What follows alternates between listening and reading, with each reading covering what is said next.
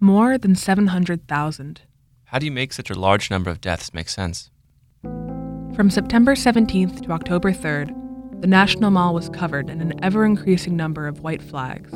Each one representing an American life lost to COVID-19. As of Sunday, that number sat at over 700,000. The installation, titled In America Remember, was the brainchild of artist Suzanne Brennan Furstenberg. She wanted to give each person who died their dignity, even as their lives were often reduced to a single staggering death toll. It is one thing to see an entire field of white flags, but when one is walking through this art installation and looks down at one flag that is dedicated, seeing a name, seeing some information, whether it's a 15-year-old or it was a person who was a World War II veteran, it triggers empathy. It triggers an understanding that each flag here represents a concentric circle of grief. First the family, the friends, neighbors, the co-workers, people in the faith community, and that's just one flag. And then you look up and you see 695,000 plus flags. That's a lot of grief. America is hurting. The memorial also has a message. Furstenberg wanted to show what could have happened if the United States had reacted differently. Approaching this art from the corner of 15th and Constitution, you get to see two arrays of white flags in front of this massive sign I have. The massive sign is 34 feet by 14 feet high, and it says, "In America, Remember." And then in the corner, it has the cumulative death toll, and that's a number that I change each day. In front of this sign, I have two arrays of white flags. One has 27 flags in it, and the other has 1,809. I had to put this art into context. The array of 27 flags represents the cumulative death toll in New Zealand. They have a population of 5 million, and they've only had 27 deaths.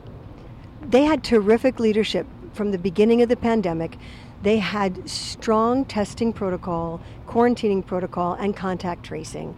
And then they had social cohesion. And that allowed them to really minimize their death toll. So what I needed to do was show Americans what our death toll would have been if we had had the success of New Zealand. And so here in front of the sign, you see just 2,000 white flags planted in an array. But when you walk around the sign, you see 690,000 plus flags. And I just had to do that so that people would understand that we can't let this happen again. We just can't. We've got to figure this out. Spread out over 20 acres, the installation is quiet, much like you'd expect a memorial service to be. But the one consistent noise is the breeze fluttering through hundreds of thousands of flags. Furstenberg chose her symbol for lost human life with intention. As an artist, I needed to find something that I could afford to buy in quantity, and yet it had to be something with enough presence to really honor a human life. So that was really tough, but flags are a beautiful tool to use. White flags, in particular, have an essence about them. Singularly, they are angelic. They represent purity and innocence. Taken as a whole, this kind of looks like a flag of surrender. A flag of surrender across the National Mall. And when I interpret it like that, I think of it as a flag of surrender, like we Americans are tired of loss. We're tired of division, and we need to find a better way forward. Many flags have notes written in Sharpie. Quote, loving mother, beloved grandma, cherished friend, excellent cook, amazing seamstress. Some have small offerings left behind, a stuffed chipmunk plushie at one, a blue beaded bracelet wrapped around another. Looking across the mall, the flags are reminiscent of tombstones, like those at Arlington National Cemetery. I designed it so that it would echo Arlington. There at Arlington, we bury those who have kept us safe and who continue to keep us safe. And here, we are honoring those who we were unable to keep safe. So look out at this big field of white flags. Think about this. Each flag Imagine all the healthcare professionals who fought valiantly to save that person. The healthcare professionals, the medical support people, and then lift your gaze. Like, the first thing that comes to my mind is how in the world could we have any healthcare system left? 2 weeks ago, almost 2 weeks ago, I met a doctor, a pulmonologist from Denver. He came here and realized that this art installation was here, and so he came down to it. His wife had died in May, and his mother had died in June. And he said to me, Suzanne, I had to just put on my doctor face and go back in there and save lives. He never had a chance to reckon with his own grief. He came here, he saw these flags, and he broke down in tears. And he knew that it was somewhere deep inside, but the art allowed him to find it. It's a safe place for people. This is reflective of an enormous amount of grief that people are just living with day to day. These are losses that have happened in isolation, and these are losses that have not been publicly acknowledged or publicly grieved oftentimes. And so this gives people a space and a chance to do that. Jessica Balthazar visited the installation on the last Thursday it was open. An ICU nurse and a doctoral student at Georgetown University, she worked through the beginning of the pandemic in Queens, New York. She's still processing the grief from her experiences, including from being the only one in attendance when many patients died. I think one of the biggest things that I have trouble with as a nurse that saw it all and worked in it is the fact that I alone witnessed these deaths, and it was just me there. You know, it was, yes, I had my phone and I would hold it up in front of them so that their families could say goodbye, and the iPad and whatever, but it was really just me. It was a lot to experience alone. And at 3 o'clock in the morning, I carried a mother to her son's bedside so she could say goodbye to him, and he was in his 30s.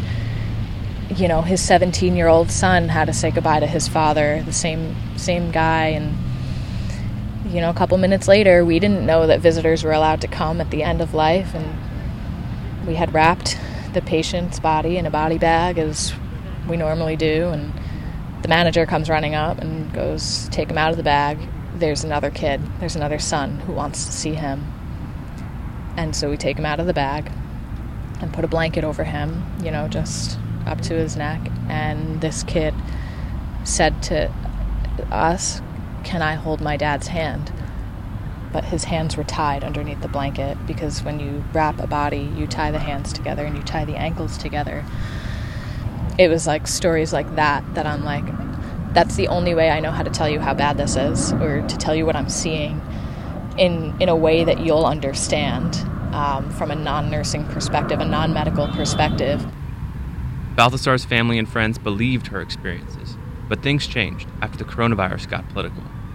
Then the narrative changed, and when it became political, it was, wait a minute, Jess, this is a hoax. You know, this is all a hoax. We don't have to wear masks. We don't have to socially distance. We can still have parties.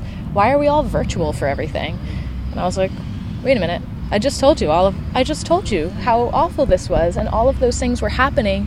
When that narrative shifted and I saw that, I don't even know what I felt at the moment, but it was like, wait a minute. What you're telling me is that the things that I'm seeing, the things that I'm doing at work, and what I'm witnessing is not real. That doesn't feel right to me, and it makes me feel crazy. Like, am I the only one seeing this and the only one recognizing how bad this is? Like me and my friends at work. Medical professionals were isolated by people's disregard for coronavirus safety measures. Deaths happened in isolation, and families mourned in isolation. With her work, Furstenberg wants loved ones to know they're not mourning alone. Balthazar feels that. Seeing this, I saw it and I said, wow, I wasn't crazy. This is real. This was real. Like, this was 695,000 times real. Even more than that. Like, all of these flags represent not just one single person. It's a family and friends. Like, millions. This is millions of lives affected.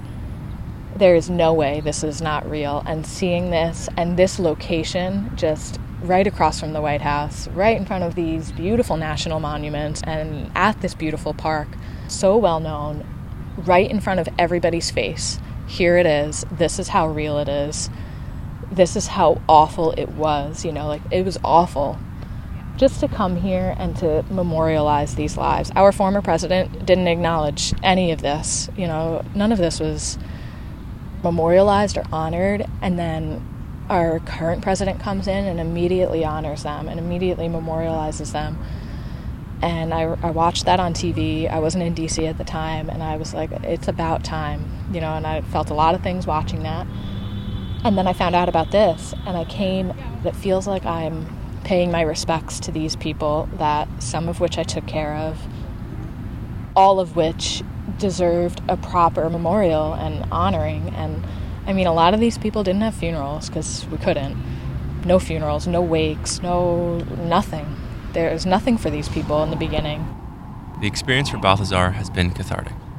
Coming here felt very healing, to be honest with you. And I said that earlier today, and I said it last night. It felt like finally we get to honor these people and we get to memorialize them, and like, you didn't die for nothing, like, we have a vaccine now, like, other people don't need to die unnecessarily, prematurely, awfully. It's an awful death. Seeing it over and over, it's not the comfort of, being at home on hospice. It's not the comfort of even having your family there surrounding you in the hospital. It's beyond inhumane. I mean, we were there. I was there. As nurses, we were there. But coming here and just acknowledging it publicly, openly, and beautifully, it's just gorgeous. I was walking, and you could just hear, there was like a big gust of wind, and you could hear this ripple of the flags, and I was just like, it almost feels like a ripple of their souls, and I felt that. And just seeing all of this, and like, there's letters written on so many of these flags. I keep wondering if I'm going to recognize somebody's name. Like, the people that I took care of, I hope that they know that, I hope they know I tried,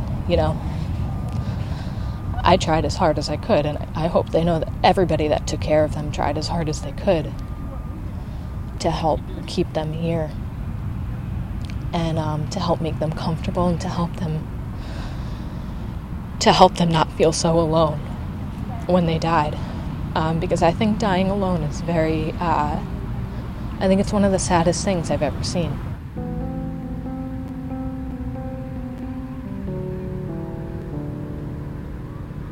As of Monday morning, October 4th, the United States coronavirus death toll was at 701,000 people. Educators who want to include the installation when teaching about COVID-19 can find lesson plans and instructional resources at American University's website. A final gathering was held Sunday night at the base of the Washington Monument. Attendees read messages from personalized flags. The United States Army Brass Quintet played alongside singer Roz White.